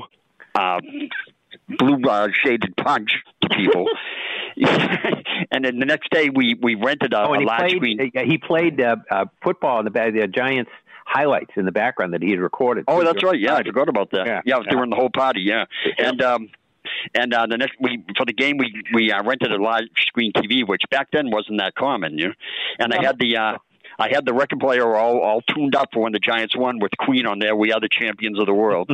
There you go. Yeah. And then in Super Bowl 25 with Buffalo, I had we were over my house and I was sitting. I sat in a chair next to the TV to the left of the TV because that's the best way I can see it. And then Chris and a few other friends were on the couch across the way. And when Norwood missed that field goal at the end of the game, I just took a dive into the couch like it was a mosh pit, and I almost hyperventilated. It was crazy. And then one other Super Bowl 42, the Patriots and the Giants, and the Patriots are 18-0. Now I run a vending stand, a coffee shop, and of course they're all Patriots fans there. And for the whole week before the game, they're giving me a hard time. The Patriots are going to kill the Giants, and actually I thought they were too. But I said before the games, the week before the game, I'll tell you what, if the Giants win the game, the next day I will have the price of coffee in the stand here. The large cup of coffee will be the Giants score, and the small cup will be the Patriots score. Because I thought there was no way the Giants were going to win. And if they did somehow win, I figured it would be a high-scoring game because the last game of the season they played them and it was 38-35. That's right. So of course the Giants win 17-14. So Monday I'm selling coffees for 17 cents and 14 cents a cup. And the crazy thing is it's weird how people react when they did that. Just about half the people said, "Well, this is pretty cool. You're a good sport." And the other half of the people said, "Boy, you really know how to rub it in." Which I didn't think I was rubbing it in at all. No. Yeah. Well, Rick, was that the Super Bowl you had the flu too, or the other? Was that the next one after that you had the flu? Oh, that's right. I had the flu for that, and I had the flu for that game, 42, and like you say, I thought the Patriots were going to kill them, so I didn't even feel like watching. I said, well, I'll watch a little bit, but it starts getting out of hand. I'm gonna go to bed. I feel terrible, but I never ended up going. I watched the whole game, and the only regret I have about that game was I thought of doing it before, but again, I didn't think the Giants had a chance, and I wish I had. Instead, I did wear my Eli Manning shirt into work the next day, but I wish I wanted to design a T-shirt that said 18 wins and 1 giant loss. Oh, that would have been good. And so that's my memories. Well, remember the one thing that Brady has going for him: if he only loses Super Bowls to NFC East teams, and he's not playing one. So there you go. All right. So who's next? Robert. We'll go Perry. Well, mine is a pretty funny one. It was not the year the Rams played the Patriots. Obviously, I didn't consider that finish very funny. But the year before that, when the Rams beat the Titans, it was pretty good because the Rams were up. The Titans came back to tie it. And then the Rams went ahead. And then all of a sudden, here goes this guy running down the field. And My wife must have thought I was pretty stupid because I'm doing this. She calls it a dweeb dance, is what she calls it. And this guy's running. I'm like, no. And finally, they hit him at the 1 yard line and preserved the win. And my poor guide dog was looking at me. He must have thought I was totally out of whack. But they won the game, obviously. With stopping the guy really good games, it really was. And I mean, the next year was a good game. Yes, I just didn't like the way that it finished. But that was priceless. We had such bad games for such a long time, and we did. Lately. Yeah, because it cleared through. I mean, even through the '80s, and I remember a lot of those. Those were all blowouts. Yeah. Well, we had the one game. A lot of the '90s were too. Super Bowl 5. The Colts and the Cowboys, that was a 3-point, field goal at the end of the game, which people forget. People don't even remember that game anymore. And then 91 was that Giants game that Rick was talking about. But then pretty much through the 90s, we're kind of, you knew pretty early on who was going to win the game until we got to that Ram, and then really started on that first Ram Super Bowl, and then had the blowout with the Ravens over the Giants. But then we got those all the Patriots wins were close, and the Patriots losses were close, and that was half the Super Bowl. So there you go. Yep. I wish I had a picture of that in my living room, of me in the living room. Everybody would think that was hilarious. Okay, Robert.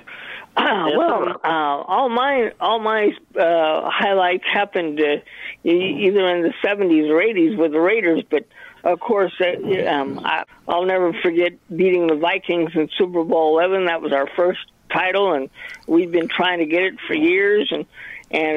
But I think the best Super Bowl game that we played was in New Orleans against the Eagles.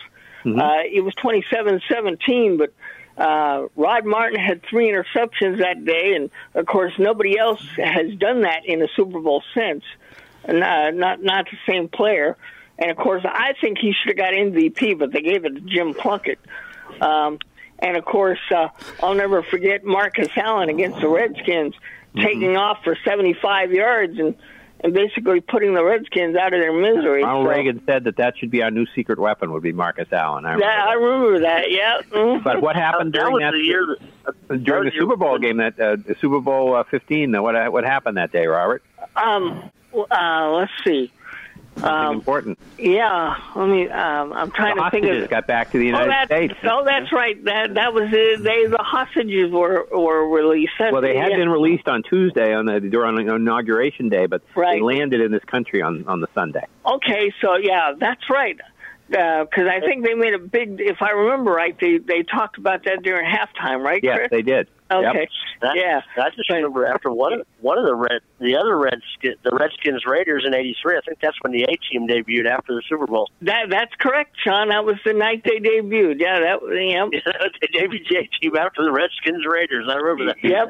Yeah, so I remember when Fox didn't have the Super Bowl, and they put on what they do, Rick. They put on The Simpsons, didn't they? Opposite that. Simpsons Marathon. I think. Yeah. What they did. Fox didn't have what Fox did at halftime of the Super Bowl one year. They did a live version of In Living Color. In Living Color, yeah. Oh yeah, that's right. They did a live In Living Color, and one of their skits with the men, the two they had men on football, and so you could flip over at halftime instead of watching the halftime show, and that started a trend because a lot of networks started doing this. Hey, at halftime we're going to show this. So Fox started that, and this is right before Fox got football. This is like the year before. This is the year before they got football, and this is how they kind of launched that they were going to have football the next year when Fox did that with the Living Color. Yep. Chris, go ahead, Rick. Chris, you reminded me, Chris, about when you were talking about the hostages. A memory from Super Bowl 25 was Dan Rather breaking in with missiles being fired over Kuwait. That's right. Yeah. Right. Yeah. And then Whitney Houston singing the national anthem. Yeah. Yeah. That was something. How about Bill? Favorite memories? Was Robert done? I'm done. Go ahead. Okay. Yeah. Okay, good, Bill. I'm with Chris and Rick. I've been around for all 55 of the Super Bowls, so I remember them quite well, except I'm going to highlight the Colts. What was it, 2006? Is that the year they won? Yeah, 6 or 7 there. Super Bowl 40. Yeah, they beat the Bears. They beat the Bears, came back in the second half, and pretty well dominated. And the weather conditions were terrible. And they're pouring out rain. And that was the first time you saw two black head coaches take on each other in the Super Bowl, I believe. Yep. Well, that was Tony true. Dungy and Lovie Smith. Lovie Smith. Yep. Well, Tony Dungy was so well thought of in Indianapolis that it wouldn't have made a difference if he had been green or what color he was. I'm not. I know. Yeah, I was just pointing out that was a historic. But I would bet, Bill, he probably still is. He is. And I think one of the all-time lows was and I'll talk quick because we got four hands, was when we lost to New Orleans. And the other one that stands out in my memory was one of the Rams when they won the Super Bowl. A very, very good game. And I also remember when Peyton Manning with Denver came back and won that Super Bowl when he was hurt all year and came back and just played Carolina, an outstanding game. So that's it. All right. Well, for me, of course, I really started remembering Super Bowls about 78, 79 on.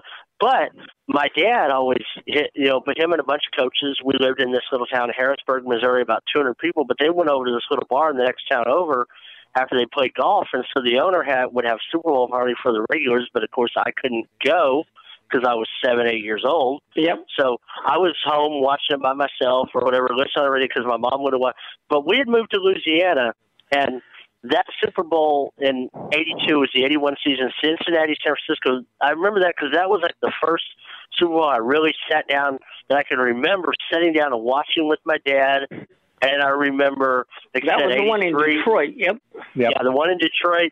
And I remember, like I said, in '83 when next year with the A team debuting. I remember '88, with Wonder Years debuting, which Craig Way brought up an interesting stat. The Wonder Years debuted in '88. They looked at 1968. You'd have a show. It was a flashback to '68. If you had a show that debuted today, they'd be looking back at 2001, which, because the 1 years was full. But anyway, that's just a side note. But I remember all that.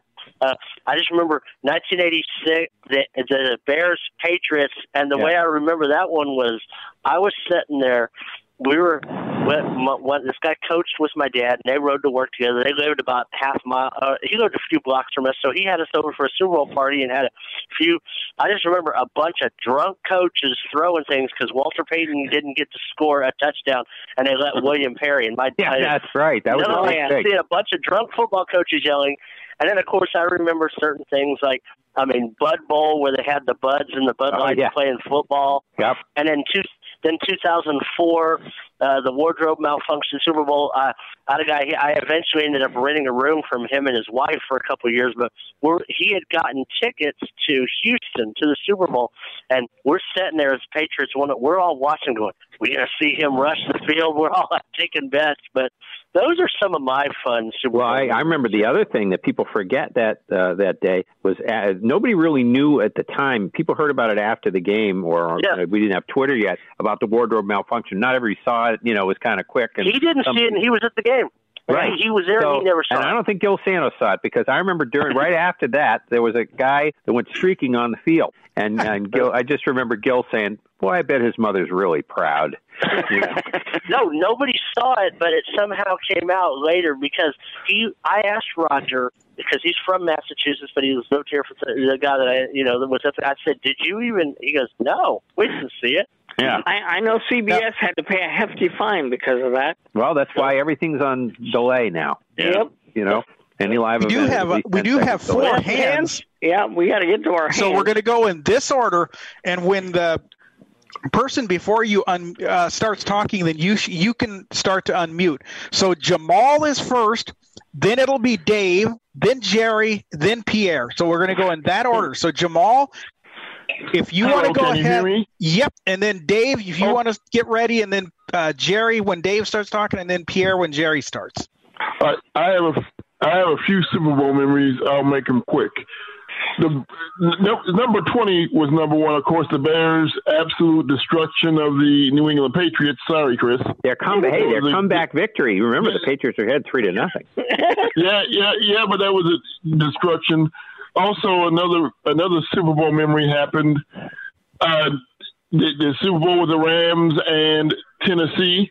I was at a National Federation of Blind Watchers seminar in a hotel room, eating dinner, watching that game, and I remember the ending of that game. Also the Vinatieri field goal against Carolina, as well as the Giants Super Bowl win over the Patriots. I think it was the 08-09 one where I was in a football contest and I picked the Giants, but I fell just short of getting in the money because I was like 1 point off.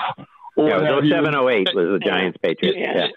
Yes, and then there was one more memory that happened. I was at a Super Bowl party back in 07. Now, I'm going to mention this because the party is no longer with us, unfortunately. A few of us were watching, were outside, and then we somehow got locked out of my friend's apartment.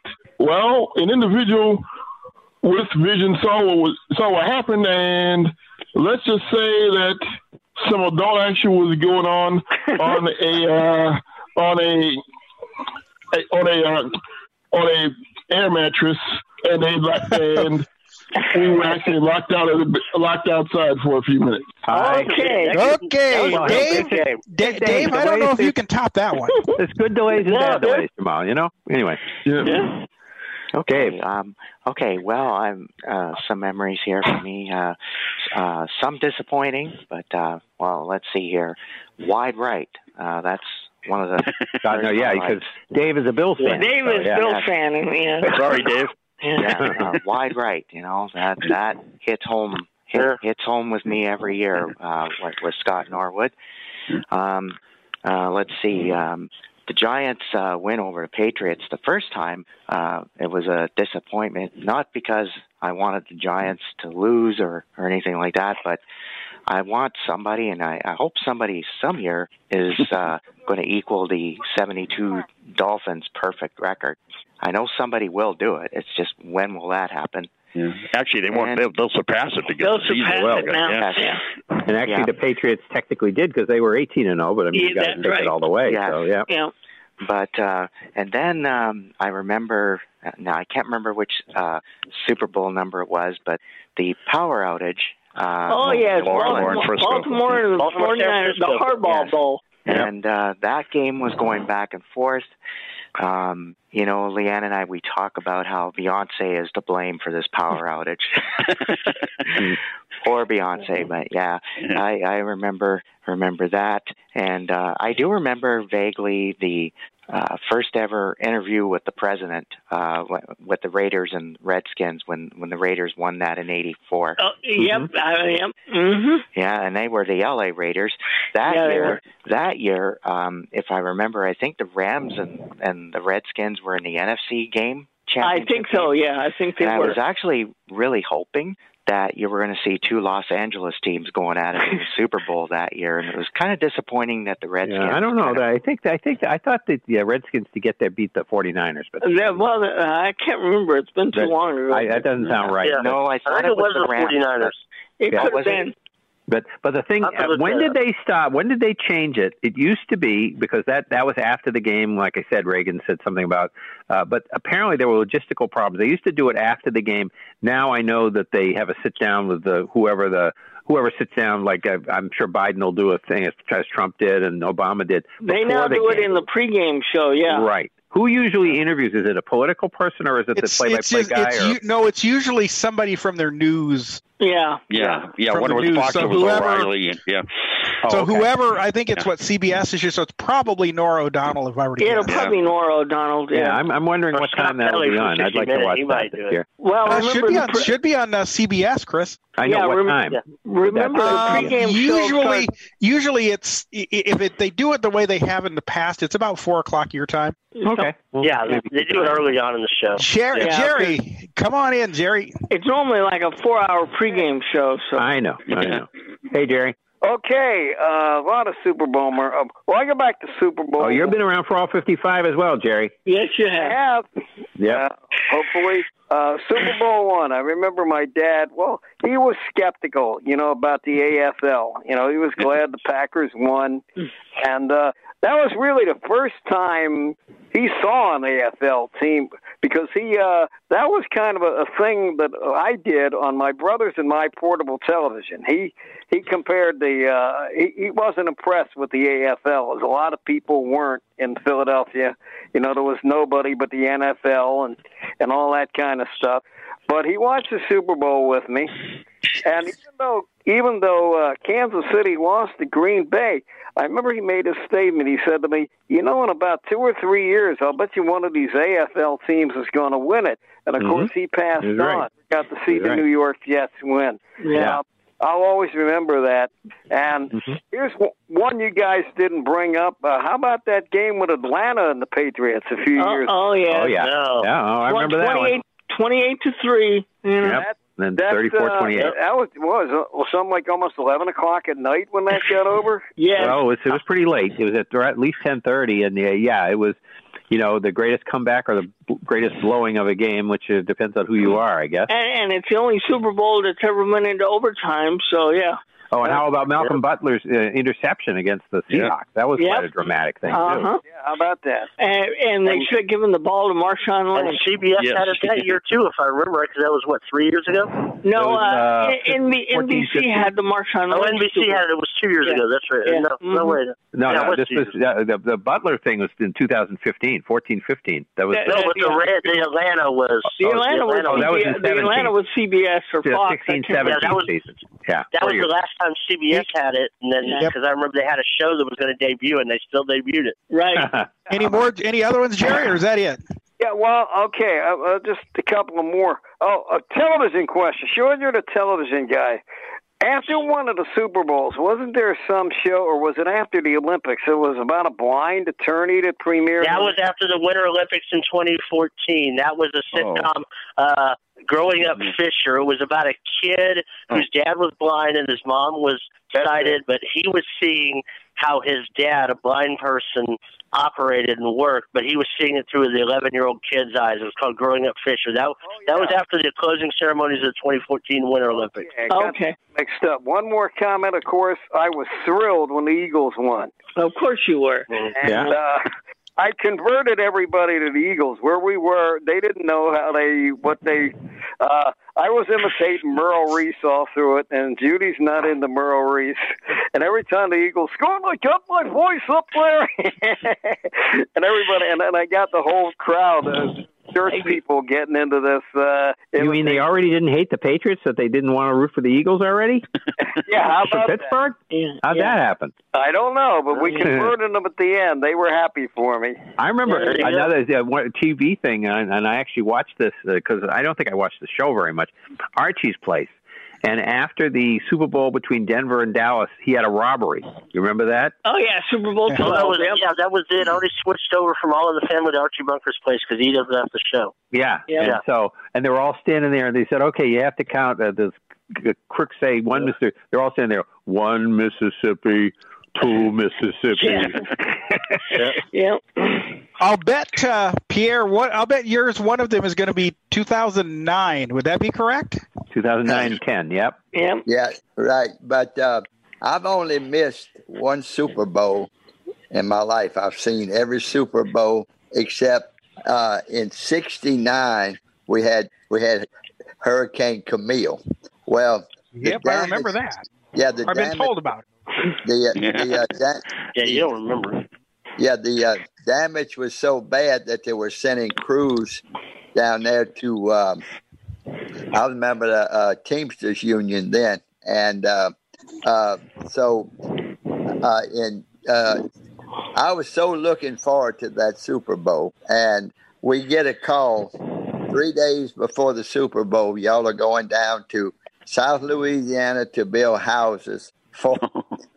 So that was the only Super Bowl I never got to see. So is this the one that with the Chiefs and the Vikings, or no? That was the Jets and the Colts. Or the Jets. Well, I wasn't sure if he meant the Super Bowl in '69 or that took place in '69 or '70. Right. Which one? It was the Jets and the Colts. Okay. Yeah. So Camille had been. So the Camille hurricane had been in '68. Is that the case? No. No, it was in '69. But the Super Bowl's in January, and the hurricane would have been in the summer. Right. In August. It was in August. And, of 68 or 69. 69. But the Super Bowl after that would have been the one in 70 in New Orleans. Right. Yeah. That's the one I'm talking about. That's the Chiefs and the Vikings. That would be the Chiefs and the Vikings. Right. But I want to see that game. I want to see that game. And yeah, because it was at the Sugar Bowl. Yeah. Right. That Super Bowl was played there. And they put us on Greyhound buses and sent us down to South Louisiana. Nah, that's too bad. And but my number one Super Bowl memory is when the Saints took the lead in the Super Bowl in 2010, and they kicked off to Manning. All he had to do was drive down the field, kick the extra point, and they would win the game. And when I was like Perry with his dance, when Tracy Porter intercepted that pass and took it all the way home, I was doing one of the Perry dances. Yep. Okay. And, good things. Hold on. Go ahead, Pierre. And Tracy Porter actually set that up because in the huddle he said, I want y'all to lay off this guy just a little bit, make him think he's open, where Peyton will throw him the ball and I'm going to intercept it. And he did. Good for him. All right. Yeah. Okay. Yeah. Okay. I got thinking now. I probably have something that never happened from Super Bowls in 81, the 80 season, 81, 82, 83. I saw 3 Super Bowls in 3 different states: Oakland, Philadelphia, then Cincinnati, San Francisco, and then Washington, Miami, I believe. Yeah. Oh, okay. That's right. Well, when your family's in the witness protection program, Sean, that happens sometimes. Yeah. Missouri, Louisiana, and Texas. Yeah, yep, there you go. In 3 different states in 3 years in a row. The listeners should be happy tonight. We're really running late, Chris, but we've had a lot of good discussion tonight. Well, it's time for even more to tune in because we're doing the deaths, and we know how popular they are. Okay. We got Gene McDowell, 80 years old, a coach, an assistant. He was an assistant coach at Kansas State from 70 to 73, Florida State 74 to 84, and head at UCF from 85 to 97. And his record there was 86 and 61, and he died of leukemia. We have Ron Johnson, who Rick was talking about last week, 64 years old, pretty young. He died from COVID-19. He played for Kansas City in 82, 2 games, 9 games for the Royals in 83, 5 games for Montreal in 84. He only hit 261 in his career, 12 hits, 2 home and 2 RBIs, no home runs. Then he started to be in the minors. He was there from 77 through 85. He started coaching in Kansas City system 85 through 91, and then managed for the Royals organization from 92 through 99. Then the Red Sox, he was managing in the farm system from 2000 through 2009. I know he was at Pawtucket a lot. First base coach for the Red Sox in 10 and 11. That's one of those things that people finally do for somebody. We had a guy, Eddie Popowski, same kind of thing. They look at them and they say, they need some pension money. So, being on coaching for a team will get you a little bit of money. So I think that's something the organization did for him, put him in as first base coach the last 2 years with Terry Francona. Then he he was managed in the Baltimore system from 12 through 18. And then, and then as a minor league manager, he was 1752 and 1770. So there you go. Yep. Paul Foytak, 90 years old. Do you remember him, Rick? You might just remember him. 90 years old, pitched for the Tigers from 53, and then probably went in the service. Well, it could have been going back to the minors. Then he pitched for the Tigers from 55 through 63, and the Angels 63 and 64, and in Japan in 65. His record was 86 and 87, 4.14 ERA, 27. Well, that's not right. It says 27 strikeouts. Well, you have some number of strikeouts. Let's see. And he on 7/31/63, he was the first pitcher to give up 4 homers in a row until Chase Wright did it in 4/22/07 when the Red Sox hit the 4 home runs against the Yankees that Sunday night game. So it doesn't say what team got him for those 4 in a row, Foytak, but he was 500 pitcher. That's what you see there. Dick Smith, 94. Pittsburgh, he didn't play a lot for the Pirates. He was there from 51 through 55, and let's see, he was a third baseman. He played in 70 games. He had 134, 25 hits, and 11 RBIs. And he was in the minors from 49 through 60, and then Masters in Phys Ed after that. And then from 61 through 86, he was at Penn State, and he worked at, he did sports science and was a Penn State assistant baseball coach. So that was his big career, was actually coaching in college. And then we have John Chaney, and of course we all remember him. He played he was 89 years old. For Bethune-Cookman, he played 51 through 55. Then, let's see, he had two teams in the EPBL, Eastern Professional Basketball League, in 55 and 56. Then in junior high, he coached in high school from 63 through 72. Then college head coach at Cheney State. Yes, he did. From spelled differently, Division II, 72 through 82. And then from Temple, he coached there from 82 through 06. He had a record at Temple of 740. His college record overall was 741 and 312, and 225 and 59 at Cheney State, and 516 and 253 for Temple. And then he won the division. Him and Calipari going at it. Yeah. Oh yes. They almost went to fists. Yeah. Yes. We had that on our phone system a couple of days ago, and David USF found it, and it was really cool. It happened in '94. Of course, that was when Calipari was cheating with everybody and all that stuff, and Cheney. Apparently, what had happened was that got it going, as they explained it, was that Cheney saw Calipari talking to the officials, and Cheney thought that he'd been ripped off. This was at the Mullen Center at UMass, and Cheney thought that he'd been ripped off by the calls, and that he thought Calipari was giving those guys a hard time. Even at that, it was pretty even in fouls because they did they played Mike Tirico's story on it from the Sports Center, and then you heard Cheney, going after him and all that stuff.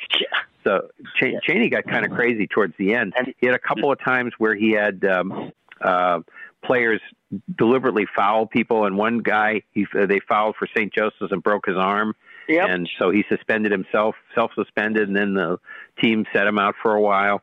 He was went to the league tournament. So he was the Cheney State Division II champions in '78. He went to the tournament 17 times with Temple, 5 Elite Eights. He never made the Final Four. Never made the Final Four yet. He had 8 A-10 regular season championships and 6 A-10 tournament championships. And he was the Division II Coach of the Year in '78, and the A-10 Coach of the 5-time Coach of the Year for the A-10. A Naismith Hall of Fame in 2001, and the College Basketball Hall of Fame, I think, in '86. He was 89, and then he retired 3/13/06 after those hard fouls that I talked about. And in the last couple of years, he coached less than he coached. There were more games than he coached those last couple of years, so kind of went down in a slow fall there. Dick Callahan, 80 years old. Chris, just a second, Chris. Dick, if you want to unmute as soon as Chris is done, we'll get right to you. Okay, so we have, ironically, Dick Callahan, 80 years old. He's the Oakland, PA guy, and he was there. He replaced Roy Steele. Roy Steele, yep. And he was there from 05 until 19. And then, of course, he wasn't there in 2020 because of health concerns, and he died this year. Right. He was a Golden State PA guy in the early 80s and until 2000, and then Cal Bears from 2000 through 2012, and St. Mary's College as well, but didn't have years on that. Have a couple more here, and then we can talk to Dick. We have Mark Beard, 72 years old, NASCAR owner and former Busch driver. He had 6 races in the Busch series, and then and 2 top 10s in that series. And then he founded a Beard Motorsports team, and he had the guy Clay Rogers driving for him for a while. And then they didn't qualify. Then in 17, he got a guy, Brendan Gaughan, to drive for him through 20, and then he retired. And then that team ran in the Daytona for those 4 years. And then they were going to try to get, I guess they've got another driver that's still going to drive for the team. They're going to keep it going in his memory. But it sounds like a very low-budget operation because he only was racing and driving at various points. But this last guy I remember pretty well, Grant Jackson, 78 years old. He was a reliever. Phillies 65 through 70. Did some starting in 70. Then he went to the Orioles from 71 through 76. Yankees also in 76. Pittsburgh from 77 through 81. Montreal in 81. Kansas City and Pittsburgh in 82. He was an AL All-Star in 69, but he didn't play in the game. He won Game 7 in the 79 World Series for the Pirates. His record was 86 and 75, 3.46 ERA, 889 strikeouts, and 79 saves. And let's see, and then he was a pitching and bullpen coach for the Pirates from 83 through 85.